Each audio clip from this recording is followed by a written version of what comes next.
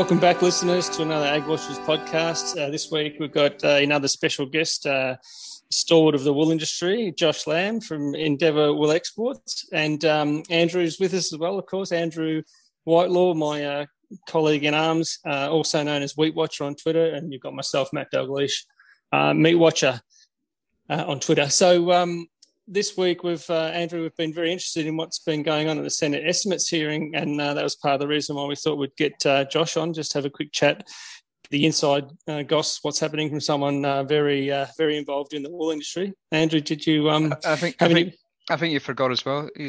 Josh, you're also the president of the Council of Wool Exporters and Processors? Yep. That's correct at the moment, yes. So it's been an interesting time in the wool industry. It reminded me of, the old days of the grains industry.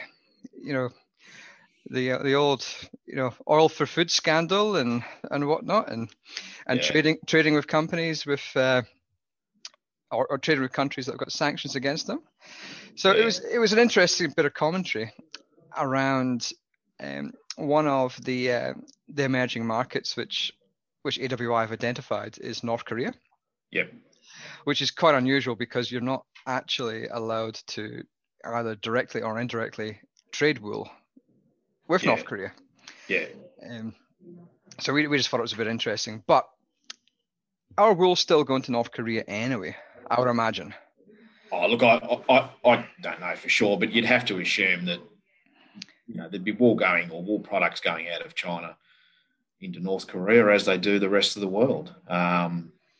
We don't vet customers when they ask to buy greasy wool or processed wool from us for China, and what happens to it after that is really not in our space. But you'd be naive to think that Australian wool isn't going into North Korea. It's just not coming from here directly. So, and that obviously happens around the world with lots of products. I mean, that between a wool grower and a garment ending up on a rack, there's as many as 15 different parties involved in the process. So how can you actually track that? I guess the issue with the Senate estimates hearing is that AWI have nominated North Korea as a potential growth market, and that might have been a bit of an administrative slip or something like that. But as we know, the sanctions are there, so it's not possible to trade with them directly. But there's no doubt people obviously think that if something ever changed there in the political landscape or the way the country's run, that they would be,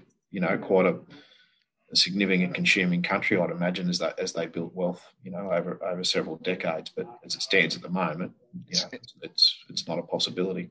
I reckon it's a long, long way before it's opened up. I'll do a bit of travel dropping. I was in North Korea probably 5 years ago, and we crossed the border and between China and Korea, where there's the Friendship Bridge. Yep. And the Chinese side is Porsches and flashing lights and everything else, and the Korean side is, well, lucky if there's lights.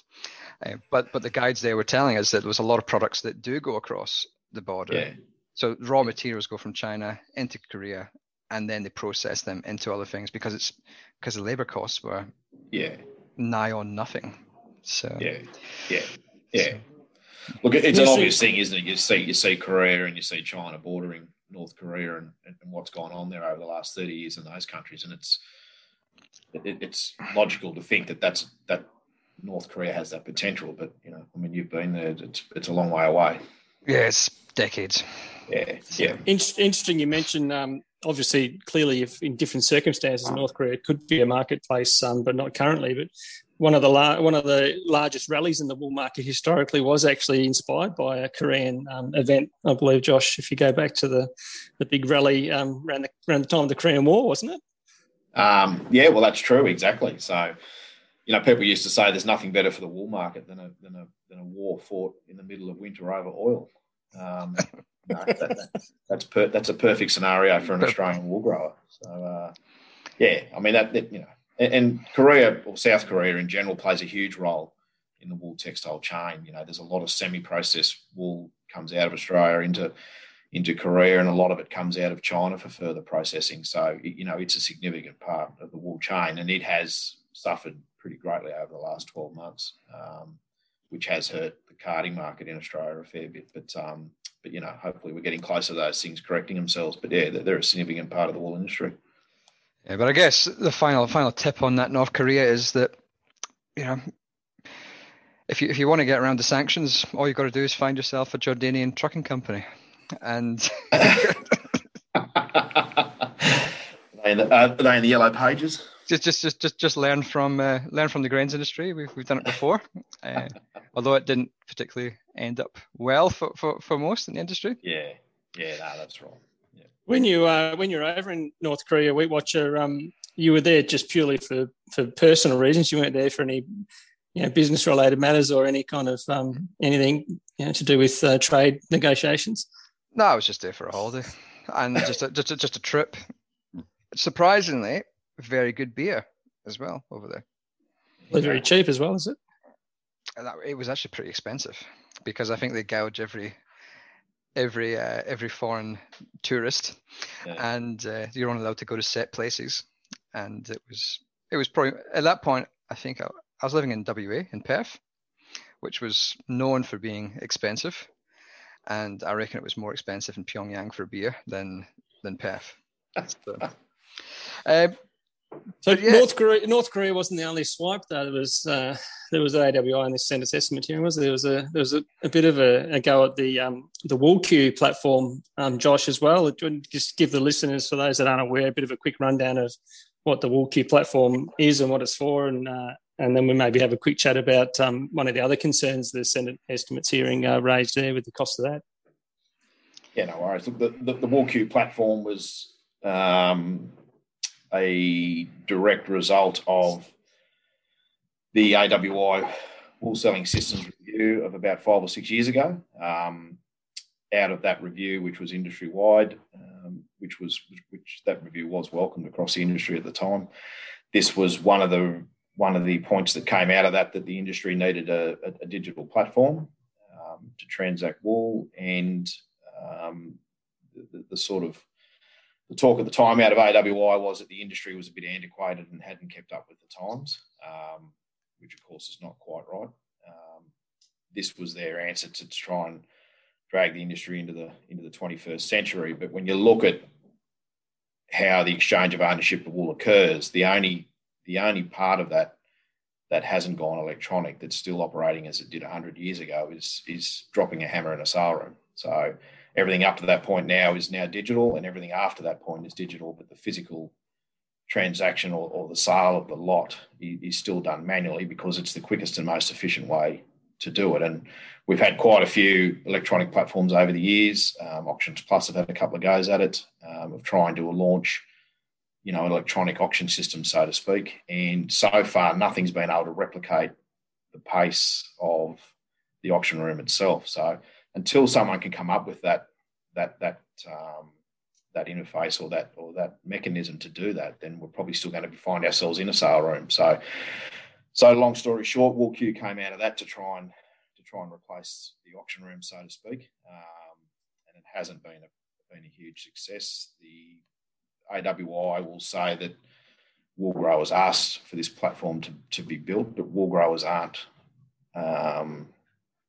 They're certainly not supporting that platform by putting their wool up for sale there. So they did run probably 8 or 10 auctions last year on it. The actual interface is okay. It's not quick. The actual system itself's not too bad. But, if growers aren't willing to put their wool up there, then the system won't be supported. And that's what's happened. Growers a bit of a self-fulfilling prophecy to a degree that, it's not working because people aren't putting stuff on there, and they're not putting this stuff on there because it's not working. Well, it does. It becomes a bit like that. The Auctions Plus platform, they've got a static platform there, which is called Wool Trade, where the wool, as a wool grower, you can put your wool on there, you can nominate a price you want for it, and it can sit there 6, 12, 18 months. It might only sit there for a week. If the market picks up, someone might come in and pick your wool off. And the WoolQ idea was to create, a regular digital auction that ran every week. And that hasn't been able to gain traction alongside the physical auction. And you know, that comes back to growers. So growers ask for the platform, but at the same time, they're not putting any wool on it. So therefore, it's sort of sitting there. There are other functions to it. The wool queue, the industry was consulted originally when it was being built, and the idea was to make it a bit of an information portal for wool growers, give them a bit of support about different things, market ideas, being able to compare brokers, et cetera, et cetera. So there are other functionalities to it, but the primary purpose of it was an online trading platform, and that hasn't got off the ground really. It's something like 900 bales or whatever over the period when the wool market's selling, in excess of 35,000 bales or something like that. Is that right? Yeah, that's about right. I think I didn't know the exact figures, only what's come out of the estimates hearing, but we participated in the auctions last year, our company, and we're happy to support wool growers through that method. But yeah, and look, timing's probably not great. In some ways, having COVID should have been the perfect vehicle to get something online going like that, because the restrictions. I mean, we had a lot of trouble trying to keep auctions going last year with social distancing, etc. So in some ways it was the perfect scenario for it to get a bit of traction. But the other side of it is you had a market that was tanking most weeks over a number of months as well, and that's not conducive to being able to transact wool on most days, particularly on a platform like that, which is not as in the sale room. We've got an auctioneer standing there; they can negotiate straight after the sale, etc. And wool queue sort of didn't have that functionality last year, so that might have hurt it a little bit, selling a bit more wool when you've got a declining market every week. Andrew's just trying to ask a question there, but I think his mic's just gone a bit funny. Here he goes. Yeah, so 6.3 million, I think it cost. Yeah, which is quite expensive, and I suppose it's, I guess, like for going back to like other sort of industries, you look at Auctions Plus and you look at Clear Grain, two sort of similar sort of platforms, but it's taken both of them a long time to pick up traction. Like Clear's probably taken 10 years. Yeah, it would have to be 10 years now to actually get traction. And I guess Wool Q is the same. It's going to take a long time, and whether it's going to be funded to keep doing that if it's not having big volumes on it. Well, that's right. And it has only been, I mean, you just mentioned one platform that took 10 years. It's only been 12 months. Wool Trade's been around a lot. The Auctions Plus side of things has been around probably 15 years. I'm not too sure how long. It's a different system, of course. But, look, it's whether or not they want to continue to put funds into it. There are other things that the platform has a lot of potential going forward, particularly that bit of an information portal for wool growers. I'll see big scope there with sustainability programs, market information, things of that nature, and that I think that's a big benefit to growers. Whether the selling side of it can get any traction is another story. So it's not all lost. There are good things there, but it certainly seems expensive for what it is. Yeah. So moving on, your Endeavour Wool Exports is probably one of the larger exporters in recent years, and a big chunk of your wool goes into China, or probably the majority of it. What are you finding at the moment with these sort of getting access to containers and things? Look, our wool or our export percentage as a company probably mirrors the industry. You're looking at 80% of it going to China, and you're looking at the other 20% going to India and Europe and smaller customers around the world. And most companies in the industry would probably have a similar breakdown, give or take. The biggest issue the last few months is definitely the shipping side of things. It's really causing the industry as a whole, right through, right back to the wool grower, a lot of angst, because in some cases with brokers now they can't receive any more wool. So wool growers are being told not to send you wool in unless you want to sell it straight away, because the flow-on effect of not being able to ship wool quick enough means that the whole chain in Australia has clogged right up. Dumps are at 120% capacity. Most wool brokers would tell you they're at 100% or very close to it as far as storage goes. Exporters the market's been good for 3 or 4 months now. So the majority of wool that's going up for auction every week's being traded on, but we're not being able to ship it quick enough. So the chain really is reaching a bit of a critical point at the moment. So I do think it has an effect on the market over the last few months. It has probably held the market back a little bit because the way we trade our wool overseas as exporters, we don't get paid until the vessel pulls away from the port. So if we bought that wool this week, for example, it could be 5 or 6 weeks before that vessel sails, which means we don't get paid until that happens. And that's putting a lot of strain on the industry, cash flows in general. So, it's been a real problem. It's a global problem, the shipping problem. It's not Australian specific. The role we play in that is wool's considered a backload, or commodities out of Australia in general are considered a backload to China. So we're not a priority shipping export country, so to speak. Containers end up in Australia because we're importing goods out of China, and then we try to backload, or shipping companies use other commodities to backload those containers to China. And what's happened, vessels, we've had blank sailings quite a bit over the last 12 months, which means vessels just don't come to the country at all.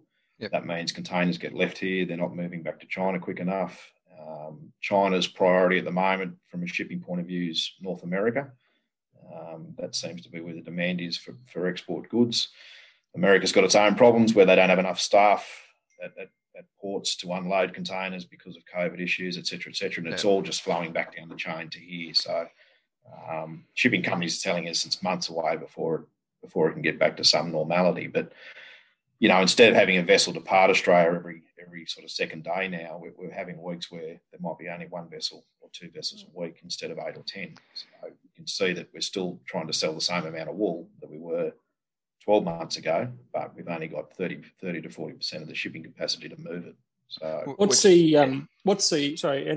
intel with regards to on the ground, Josh, and in China in terms of kind of stocks they've got? Like, I know there was a stage there a year or so back where there was quite a bit of indent buying, and they were pretty much just buying hand to mouth, and the mills weren't holding a lot of stock of wool.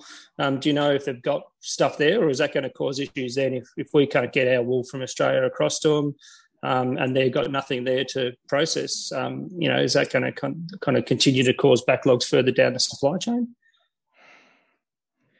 Well, it certainly could. Like, from a merino point of view, I don't believe stock levels in China, they're still historically low. And that's, if you go back 3-4 years ago when the market was reaching record levels, the higher the price got, the harder it was to pass on down the chain, the more mills ran stock levels down instead of carrying stock. So we went into COVID probably with not a lot of stock, and they're coming out of it with not a lot of merino stock either. So what they're trying to do at the moment is build those stock levels up again. China's fairly optimistic for later in the year and going into next year that the market will be fairly healthy. So at the moment they are buying a little bit more than they're selling each week as far as tops go to try and build those reserves up. On the coarse edge, your crossbred side of things, it's probably the opposite. We are hearing there are large stocks in China of other origin crossbred wools from South America, from New Zealand and from Europe. Australian crossbreds are considered the better quality of those microns, but at the same time that pipeline is definitely full, or nearing capacity, and it has been probably for a few years now. So yeah, there's sort of 2 parts with the merino side. They're definitely not carrying enough stock, and that's good. That's good for the wool market here in the medium term. But on the coarse edge, there's still a few teething problems there. Part of the reason why the crossbred price has been slow to sluggish to get moving. Exactly, and that who knows how long that lasts, but it could be another 12 months before you see any significant recovery. Whereas merinos are looking fairly positive. Sorry, Andrew, I cut you off there, mate. Did you have another? No, I was just saying that the logistics issue is probably not helped by blockage on the Suez Canal. Yeah, that's right. Yeah. And that'll be rectified probably in the next 2 or 3 days, I imagine. Yeah, the photos out of that are amazing. You see them trying to dig these excavators trying to dig the boat out of the side of the. It's sort of, it probably must be one of the worst things you could do as a captain of a vessel.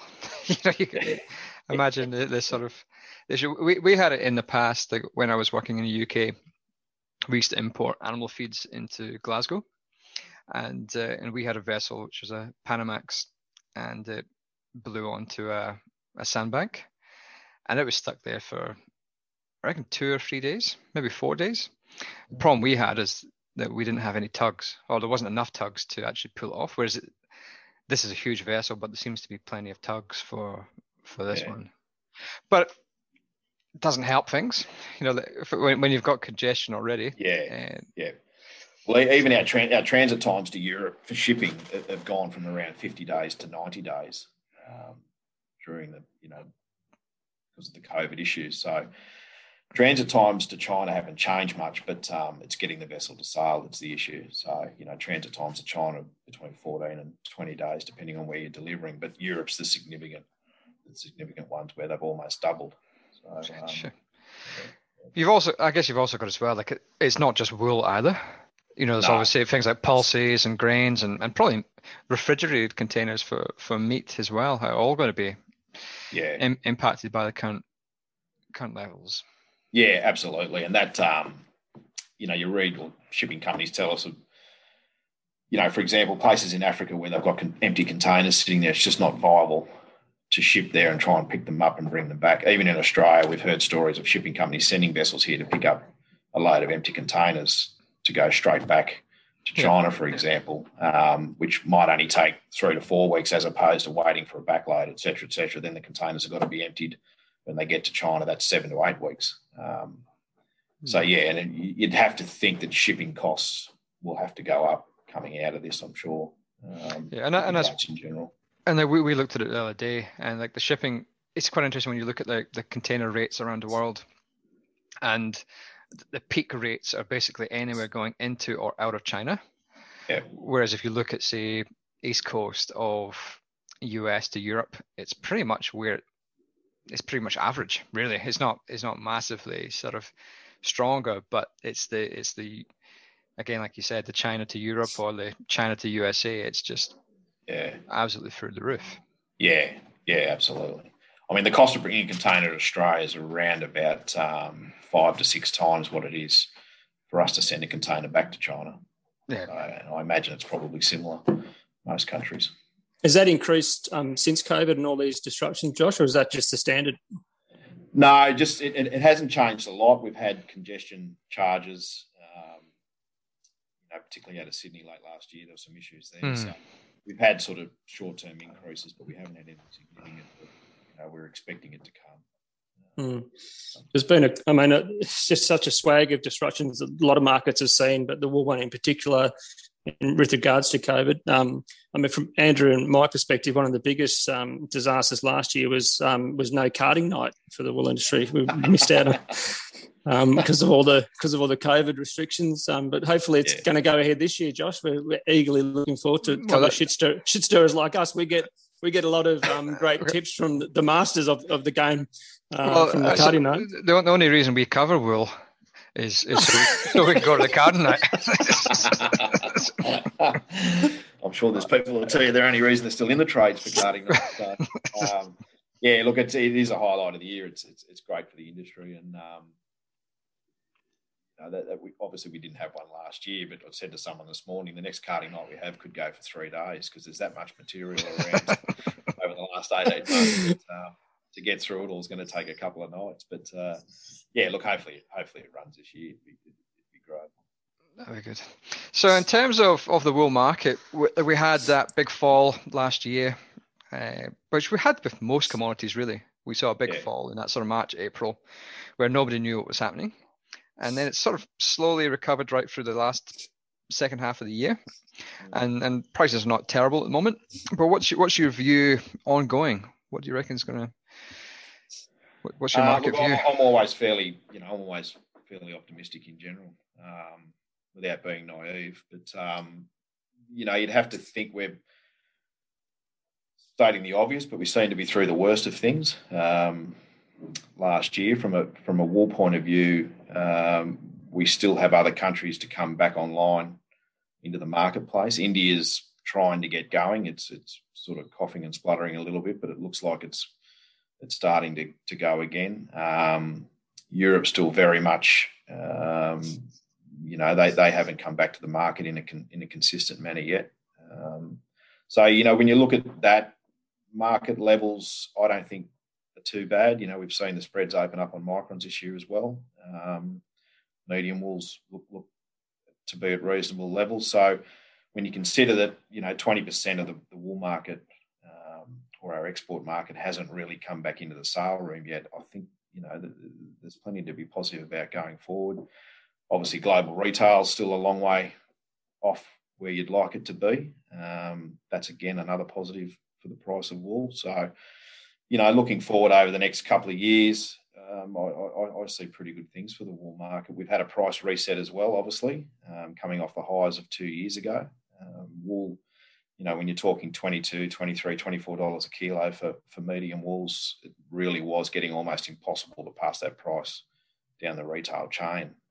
We've come a long way back off those levels, and it is one positive to come out of the last 18 months with trade wars and COVID that we have had a bit of a reset in the price of wool, and that there's a bit of short-term pain in that, of course, but it does mean that it sets us up for another sort of medium-term run that should be very profitable for wool growers in the industry in general.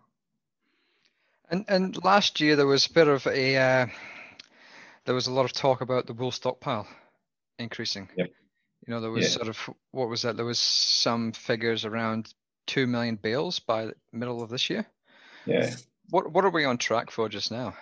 Are we anywhere near that 2 million estimate? Or look, 2 million was never, that's impossible because we only grow 1.6 or 7 million bales a year, or between 1.5 and 1.7, depending on what figures you look at. So it's impossible, unless we didn't sell a bale of wool for 18 months, it's impossible to end up with that sort of stockpile. But there's no doubt it's significant, and I think it's, this is the biggest stockpile we've probably seen since the so-called stockpile days of the late 90s. I mean, even in the GFC, they didn't hold wool. Growers didn't hold wool like they have in this period, the last 12 months. So, look, there's various figures. It could have been as high as 400,000 or 500,000 bales. Realistically, it was probably closer to 300. But there's no set figure out there. It's talking to individual brokers, and they'll tell you what they're holding, and it's a bit of a guesstimate. Yeah, a bit like trying to figure out how much grain's out there, and how much grain's in storage. Yeah, exactly. Like, it's almost impossible, and the most significant part of that stockpile seems to be what growers actually held on farm, which is probably more than we've realised. We've seen over the last month or two some clips going up at auction. They're selling 2 clips at once. They've got last year's clip, which is from this time last year, which is a bit drought affected, and then they've got the new season clip next to it. So there's been a fair bit of that go on. But I think if if it peaked around that 300,000 to 400,000 bales, I think that'd be fair estimate. So not 2 million. Definitely not 2 million. So I'd have a few more grey hairs if it was 2 million, because we'd have that to come onto the market. So So look, certainly significant, and the biggest stockpile of the modern times, I think. But I'd say the last few months would have put a few holes in that, would have started to chip away at it, but it's still there, I think. Right, well, I reckon we've covered everything so far. Matt, you've got anything to? Nah, I think we can leave the yacht and the decal on the yacht alone. I think we'll give them a bit of a break, I reckon. And we've certainly taken up loads of your time, Josh. So very appreciative of the time spent teaching a couple of novices in the wool sector. From hearing from an expert's always good. So I appreciate your time. Thanks for coming no along. worries, my pleasure. I was actually going to say, we're doing this on Zoom, so it's a bit like a two-way mirror in a way. That's a bit disturbing. That's another podcast, I think. Or a carding night, even. Carding night, yeah. But no, thanks for coming along, taking the time out this morning, and no worries. Thanks for coming, Matt. Do you want to say do the outro? Oh yeah, I'll give it a crack, mate. I've been paying attention to how you do it, so hopefully I've got it down pat. Listeners, if you've enjoyed the podcast, make sure to share it with your friends and family and colleague and anyone else you know. If you haven't enjoyed it, share it with your enemies, as Andrew likes to say. It's available everywhere, of course. So yeah, appreciate you listening in, and we'll catch you when you got nothing on, I think. Thanks for now.